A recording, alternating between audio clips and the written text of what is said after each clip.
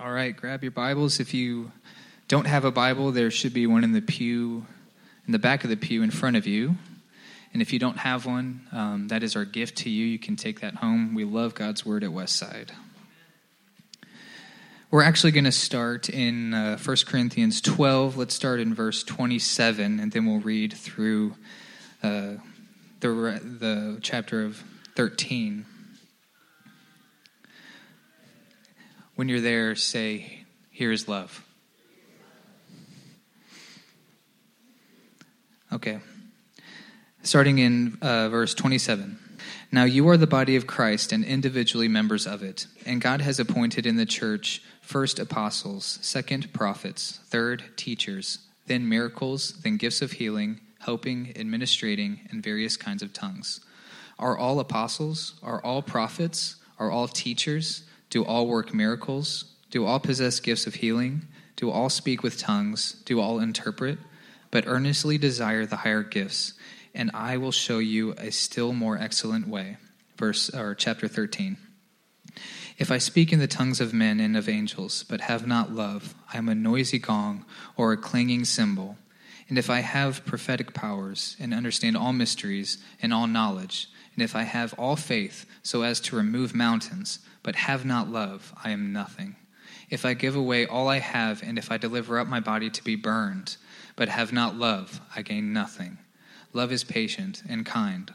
Love does not envy or boast. It is not arrogant or rude. It does not insist on its own way. It is not irritable or resentful. It does not rejoice at wrongdoing, but rejoices with the truth.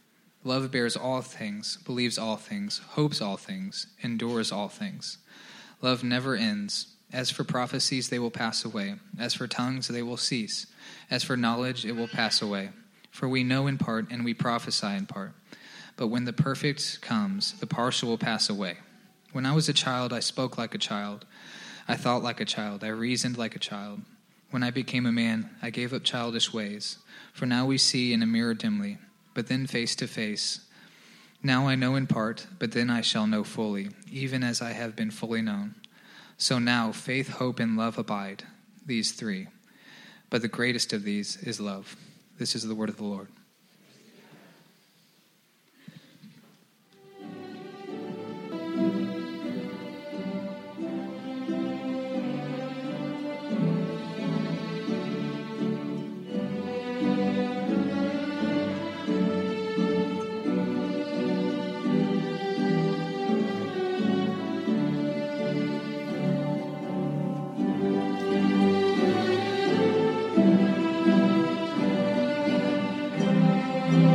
Did it, Mom. I did it.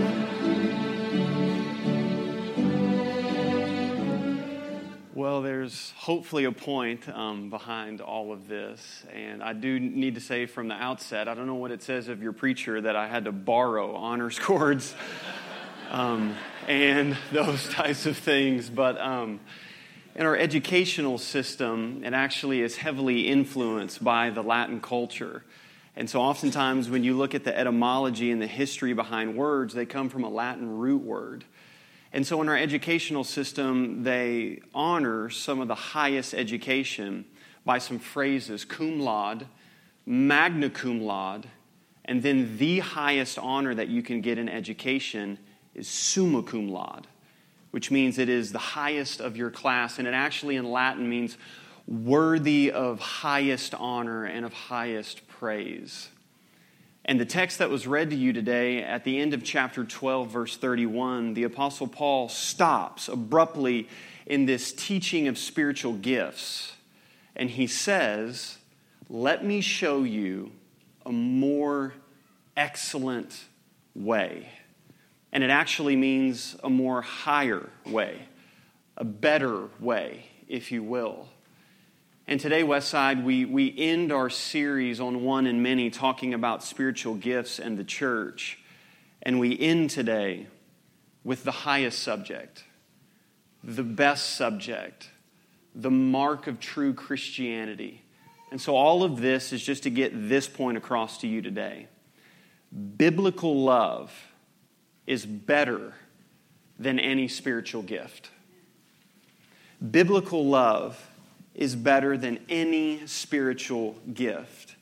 When we talk about what is the highest in Christianity and the greatest honor that any Christian could have bestowed upon them, it is not these miraculous high spiritual gifts, but rather, as the Apostle Paul says, it is simply the idea of love. Or to put it succinctly, just sort of like it says, love is the summa cum laude of the Christian life. And this passage is really familiar. It's read at weddings. I was actually at a wedding yesterday, and it was read at a wedding. It's great. It's beautiful. Has nothing to do with weddings, but that's okay, right? Because it's a beautiful passage.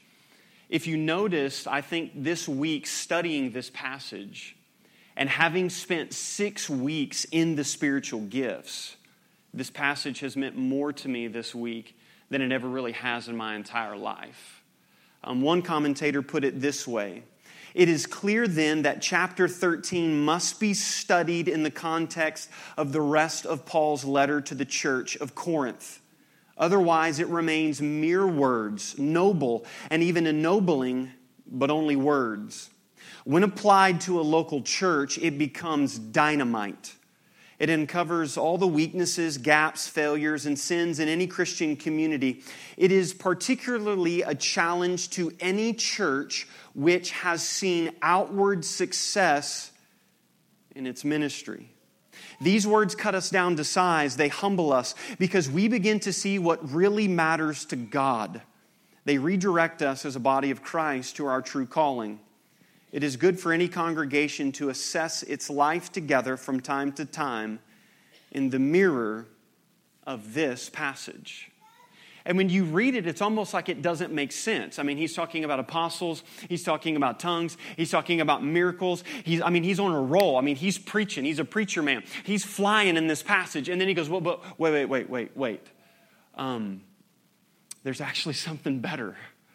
And it devotes an entire chapter to this understanding of what love, biblical love, looks like within a Christian community.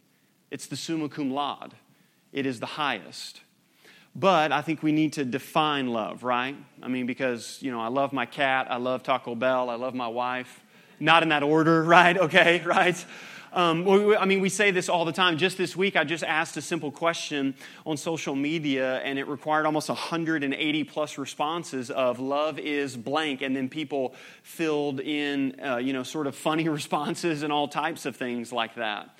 And the Scriptures define this for us, and very simply, biblical love, as defined biblically, is the godlike virtue of self-giving and self-sacrifice. Biblical love is the God-like virtue. That's why in 1 John, when he says God is love, he does not say love is God, for that is profoundly different. That statement, God is love, is just as much a defining statement about God as it is love. Because what we believe in Christianity is that our God is not just some being high above in the heavens who created everything and spun it like a top and then stepped back like a deist, and whatever happens, happens. But love is relational. And so when it says God is love, what it's saying is that God is a relational God. And then Jesus tells us in John 13, he says the highest honors, the summa cum laude for my followers, how people will know that you are my disciples is by the denomination that you're a part of. How people are going to know that you're my disciples is what you're against and what you post on Facebook all the time. If you win an argument on Facebook, then people are going to know that guy's a Christian right there, buddy. People will know you're my disciples by these miraculous spiritual gifts that you have. I mean, that you guys look like the Avengers. No. He very simply says, the world will know that you're the highest honors, the summa cum laude, that you're my disciples by the way that you love each other. And like people are always like, the Bible, man, the ancient documents. 2018, man. We have smartphones. We've been on the moon, right? Unless you believe in conspiracies. But like all this stuff, man, we're advanced, man. And Jesus says almost 2,000 years ago something that's so relevant, that the most attractional thing about a covenant community of believers, not the program, not the music, not the preaching, not anything, but it's by the way in which they love each other.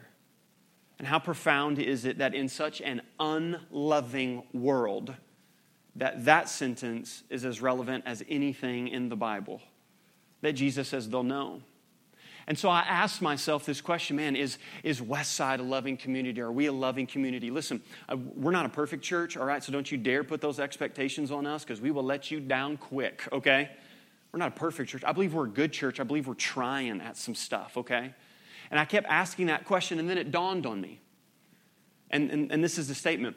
We first can't answer the corporate question, are we loving, until we first answer the individual question, am I loving? Because it's not like just first this corporate understanding and looking at us as a whole, but rather we've understood this, and this is the tagline. We are one of many. And so we answer the question of, is Westside a loving community? Are we marked by the summa cum laude of what Jesus says is the highest mark and honor of a disciple, not by saying, are we, but rather, am I? And so today is one of those messages that is massively convicting this week. There's been multiple scenarios in my life where just these verses have just rung over me after I just was an idiot for a couple of moments and then thought, wow, this is the mark. This is really true. And so the argument in the passage is biblical love is better than any spiritual gift. And then the Apostle Paul is going to give us 5 statements as to why that's true. We have to support that thesis statement. And the first thing is this: love, not gifts, is the point. That's what he says in verses 1 through 3. Love, not gifts, is the point. If I speak in tongues of men and of angels, but have not love, I am a noisy gong or a clanging cymbal. And if I have prophetic powers and understand all profound mysteries and knowledge. By the way, this is Paul, right? Remember that guy?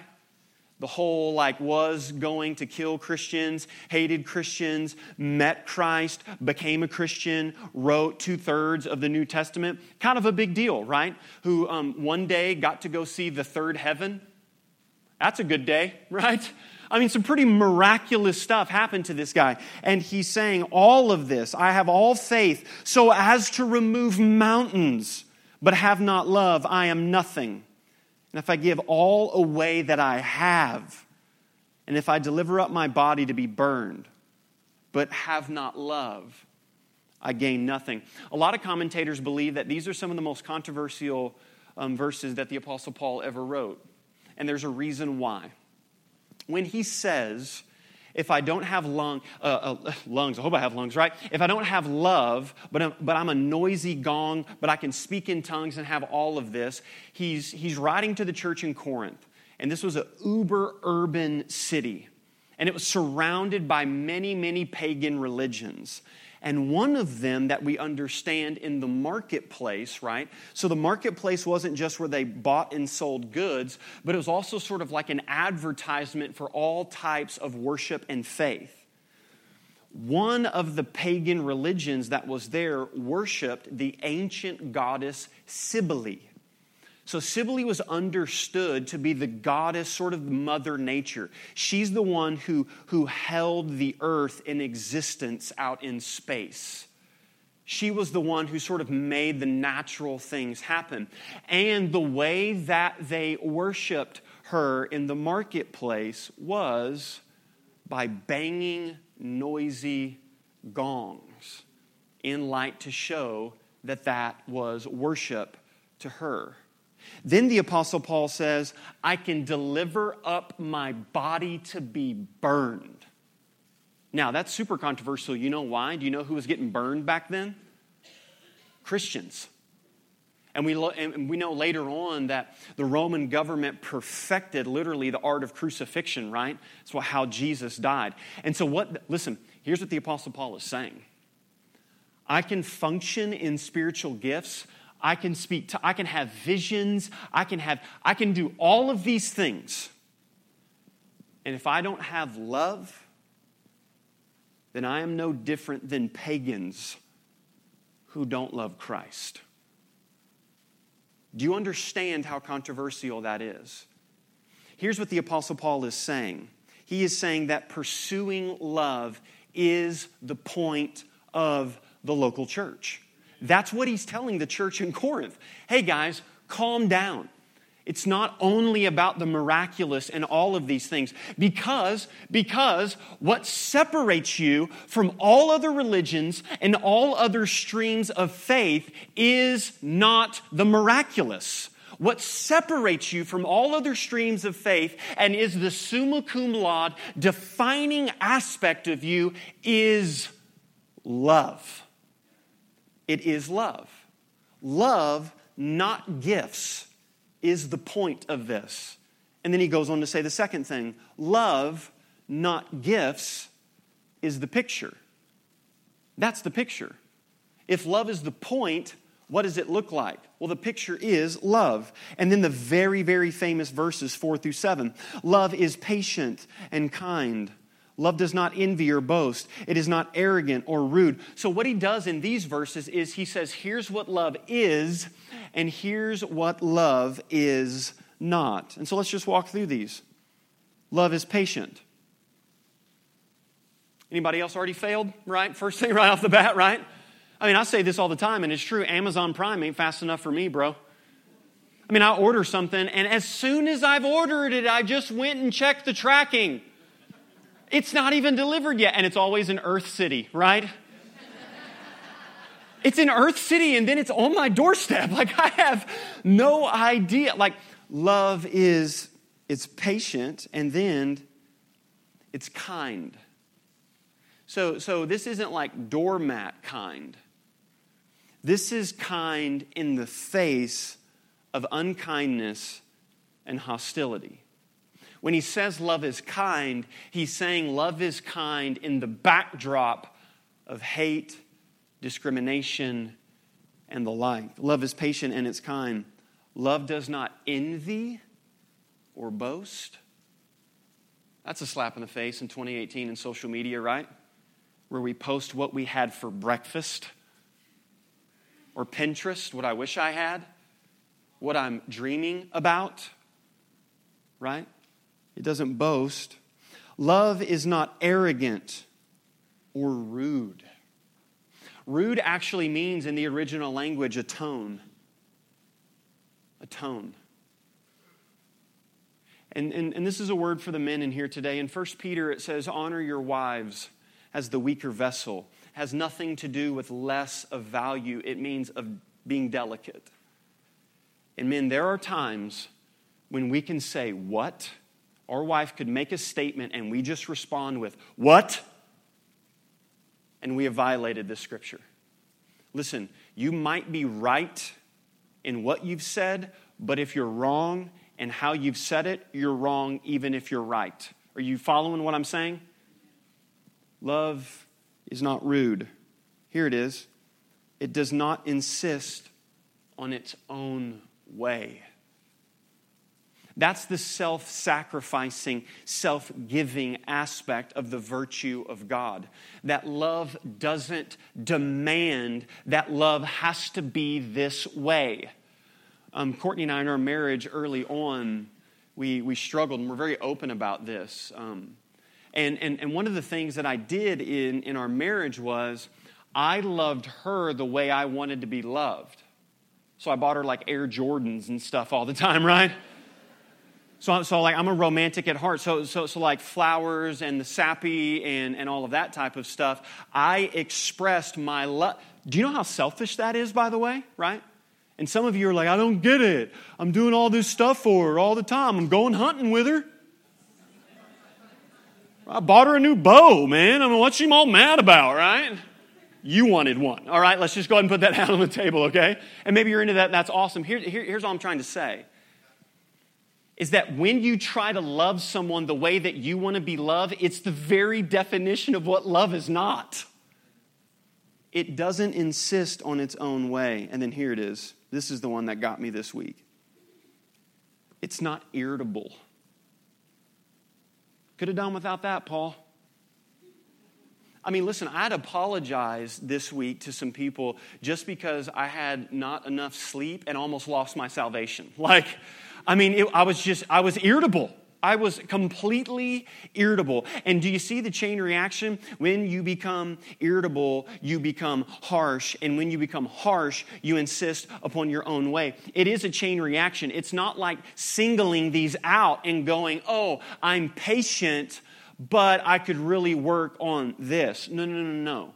It's an all or nothing encompassing thing. It does not rejoice at wrongdoing. Listen, that's massive for 2018, where love is a bunch of butterflies, right? And unicorns riding around, sprinkling fairy dust everywhere, and we can never tell anybody that anybody's wrong.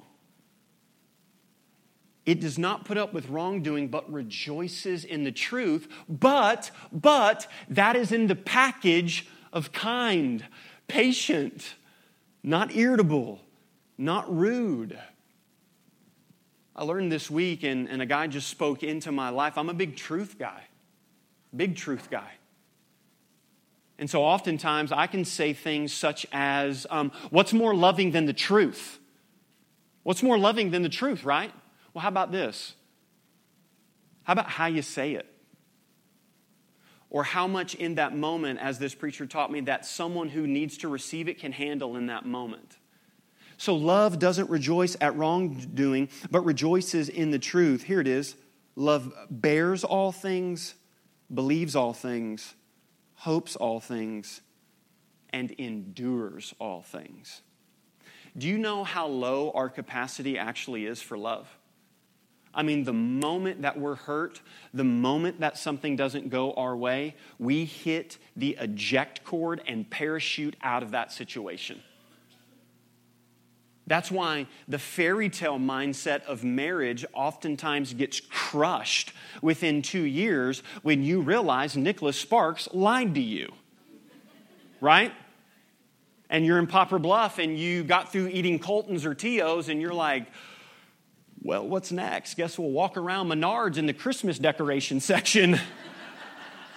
Take some pictures there like we're in a winter wonderland and then go back home, okay? And then all of a sudden we eject out of this. Listen, here's what the world needs. The world does not need another picture of power. That's all anything ever is, domination. The world needs a powerful picture of love. That's what it needs. I mean, when you look from sports, when you look to politics, when you look to anything, it is squash the competition, look out for yours, do whatever you have to do to prove that you are right, and in the end, if you're right, then you're right. And there is a wake of bodies left behind us. The world does not need another picture of power. What it needs is a powerful picture of love. But here's what's important. This is in the context of the local church. So this is not something like on a coffee cup that we read in isolation and we think, oh, that's pretty, and then I'm going to go about my day. This is written in the context of living this out with other people. And that's oftentimes where we hit the eject button. Is that we actually think that we know what love is, but then when we live in community and we realize that it's difficult and somebody in my community group just can't get it together, and so what I need to do is I need to switch it because they just don't get it because I got and then we opt out. And so maybe this will help, right? So caterpillars, right? We know the process, right? Caterpillars, they do the cocoon, they go into the cocoon, and they come out as butterflies, one of the most beautiful things within nature that we see. But the caterpillar has to go into something to come out like something. Christian community is the cocoon for change. You can't do this apart from rubbing shoulders with people. And you know what else I found this week? This is a word. This is great. Do you know that when the caterpillar goes into the cocoon, that it defecates on itself because it's trapped in the cocoon? Oh, but that's not wasted. Do you know what gives, through the scientific process of nature, do you know what gives the butterfly colors in its wings? The very fecal matter that was in the cocoon with the caterpillar. So here's what I'm saying. Even the stuff that you have to put up with in your life that you think is a waste is actually doing something in your life. Do not eject out of community because love bears all things, believes all things, and hopes all things. Love is the point, and love is the picture. But it's the picture within community. So what we do tonight at the Fall Fest is not something just to put on the calendar to give you something to do. All of our schedules are busy, but what we understand is when we come together, break bread together, share fellowship with one another, that we are rubbing shoulders and we're showing the picture of the summa cum laude, that biblical love is better than any spiritual gift. Love, not gifts, is the point. Love, not gifts, is the picture. And then the third thing is this. Love, not gifts, is permanent. Love, not gifts, is permanent. Look at what he says. Verse 8. Love never ends. Wow, Jason, you do this for a living? Because it's right there in verse 8. Yeah, exactly, right? Then he says this. As for prophecies, they'll pass away. As for tongues, they will cease. As for knowledge, it will pass away. For we know in part and we prophesy in part, but when the perfect comes, the partial will pass away. Here's where I disagree with cessationists. They believe that the closing of canon was what Paul meant with when the perfect comes. And then all of those supernatural gifts will cease. Now, we love the Bible here, but I believe that the Apostle Paul is speaking of Jesus. That when Jesus comes, I was reminded this week again, I'm going to be out of a job in heaven. You know what I'm not doing when I get to heaven? All right, guys, open up your Bible today to the book of Romans that was written by Paul to the Romans about Jesus. And I'm going to explain what this, no need for that. There's going to be no need to prophesy or to speak in tongues or to do any of those things. Why? Because what he is saying is what lasts ultimately in the Christian life is love. Here it is. Love is the only thing that lasts. That's it. Hey, parents, look up here. Love is the only thing that lasts. I understand your fishing stories and your life principles, and here's what my granddaddy and my mama, and they talk. Love your granddaddy, love your mama, boo-boo, Mimi, whatever her name is. That's awesome, and those life principles are great for building character, okay? I agree with that. More spankings and hugs. That's what I believe in that, okay? All right? But here's what lasts. Love. That's what lasts. My dad, some years ago, my dad was a youth pastor over in Sikeston for one of his sort of first itinerant ministry positions when he come to know the Lord. And had a young youth group, and it grew, and many, many years later, it was actually, I think, a 30-year anniversary from when the group of seniors graduated out of my parents' student ministry, and they had like a 30-year anniversary, and they showed slides of all the bell-bottoms and the long hair, and what student ministry looked like back then, and all of that. And what was really cool, how they honored my parents is they went around the room and they talked about what stuck out to them as being kids in this world and having youth pastors that loved them and cared for them. Some of the kids talked about the games, the goofy games, and all types of stuff. And then one guy spoke up, Marty Williams, who works for the FBI now, Marty Williams. He said, "Brother Ben, I don't remember a single sermon you preached." My dad said he was just crushed. Like, "Marty, I pray, I work so hard." He said, "I don't remember the games. I don't remember a lot of stuff." but I'll never forget you. I'll never forget you. I'll never forget sitting in your living room until 12:30 at night and you just loving us. I'll never forget you. What was Marty saying? I'm never going to forget love. I'm never going to forget the way that you loved me. And man, I want that to be the epitaph on my headstone.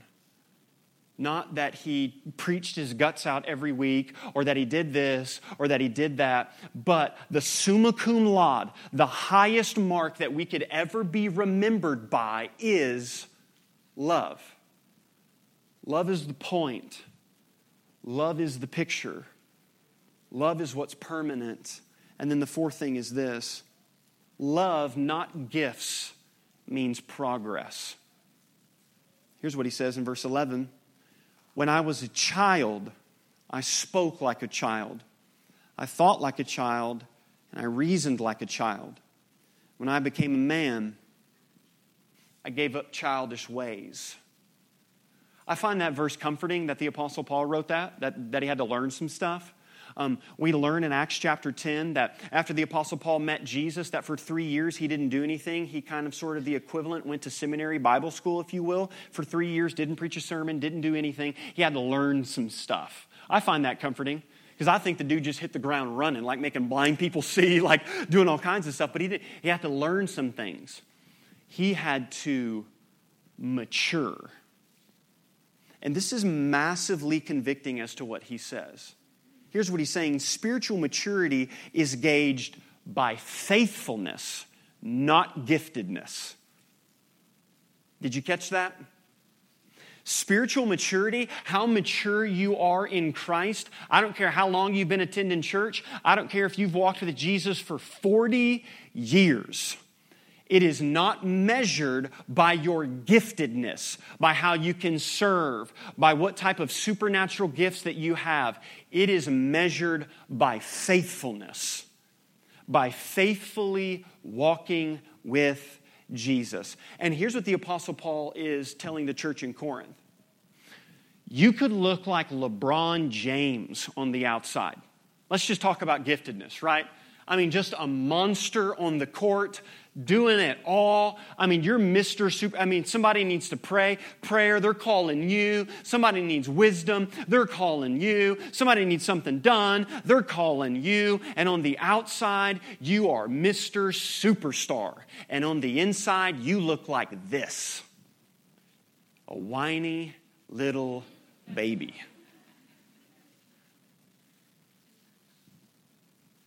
How convicting is that? That God does not look upon the outward appearance, but rather that He looks on the intentions of the heart. So it's not about how much theology that you know. And listen, I'm a Bible guy. I'm a theology guy. I love that. But if it's not making my cold, dried, hardened heart softer towards the love of Jesus Christ, then measured towards my love of people. We said this when we walked through the 7 series. Your love for God above you is measured by your love for the person beside you. That's the gauge. And it's not measured by the people you like to love. Because here's what I found. The people who deserve love the least often need love the most. So it's not measured by who's the easiest to love, but rather it's measured by the people in your circle who deserve it the least. That is what shows progress of walking with Jesus. Biblical love is better than any spiritual gift. That's how we end this. Yes, we've assimilated. You've taken spiritual gift tests. We've walked through every single spiritual gift there is. Some of you have found it for the first time. Some of you have found new insight. Some of you have been confirmed in what your gift is, and you're ready to serve and do all of those things. That doesn't mean progress. What is progress is that the vehicle that leads you to the destination of loving more. Of loving Jesus and loving people around you. Love, not gifts, means progress. And then the last thing is this. Love, not gifts, is the priority. For we now see in a mirror dimly, but then face to face. Can we stop for a moment? We're going to see Jesus. We're going to see Him. And man, I feel it in my bones. On that day, man, when I see Him, and I know that it was worth it all. I want it. I want it. And we will see Him face to face. And do you know what goes down in that moment? Do you know what goes down? Jesus will not back up and go, man, you know what? You were right about that person. Man, do you know what? You're right. They did hurt you, and you were right, and they were wrong. Well done, my good and faithful servant. You're right. I think we're probably just going to hug for a real long time. And I think it's probably going to take eternity for me to stop telling them how much I love them. I'm going to get to see those hands. I'm going to get to see that side. And in that moment, we are going to see that this was the priority the whole time. And then Paul ends with sort of this trinity. Now, faith, hope, and love abide. These three. But the greatest, the summa cum laude, is love. And the way that it's actually written in the original language is faith and hope hinge on love. Because hope without love is just optimism. It's just worldly optimism. Faith without love brings a level of uncertainty. But hope rooted in love and faith rooted in love is what the Christian life is all about. You got a bracelet whenever you came in to sort of mark this sort of takeaway for you for 7 weeks that we've journeyed in this. And it has Ephesians 4, 1 through 16, which is what we spent the majority of our time in, sort of the definition of the church. And I was so convicted. I spent so much time talking about prophets and all types of stuff. And that's not even the point. You know, it's not even the point of Ephesians 4. Here's what Paul says in Ephesians 4:16. From whom the whole body, joined and held together by every joint with which it is equipped, when each part is working properly, makes the body grow. So that, do we have any English teachers in here? So that is pointing to the main clause of the entire chapter. So that it builds itself up in love. I am one of many. And we can only answer the corporate question of, is Westside a loving community, by first answering the question, am I loving? Is this the point? Is this what I'm driving to? Biblical love is better than any spiritual gift. It is the summa cum laude of Christianity. I want to close with this as the band comes and leads us in a time of response. I remember being in youth and sort of learning about this. I remember our youth pastor saying, here's a great way to gauge how you're doing on this. Put your name in 1 Corinthians 13. Is Jason patient? Is Jason kind? Right? And I remember walking away going, awesome, another failure. I don't get past the first one. Is love pet? Like, done? No, I'm not, right? I don't think that's the point. Because Jesus is the point. And so it's not about putting your name in there. It's about putting Jesus' name in there. Because we only love because he first loved us. What fuels our love for one another is knowing how much God in Christ has loved you. And so here's what I want us to do as we come and we see the elements. The self-giving, self-sacrificing virtue of God. The body that was broken and the blood that was shed.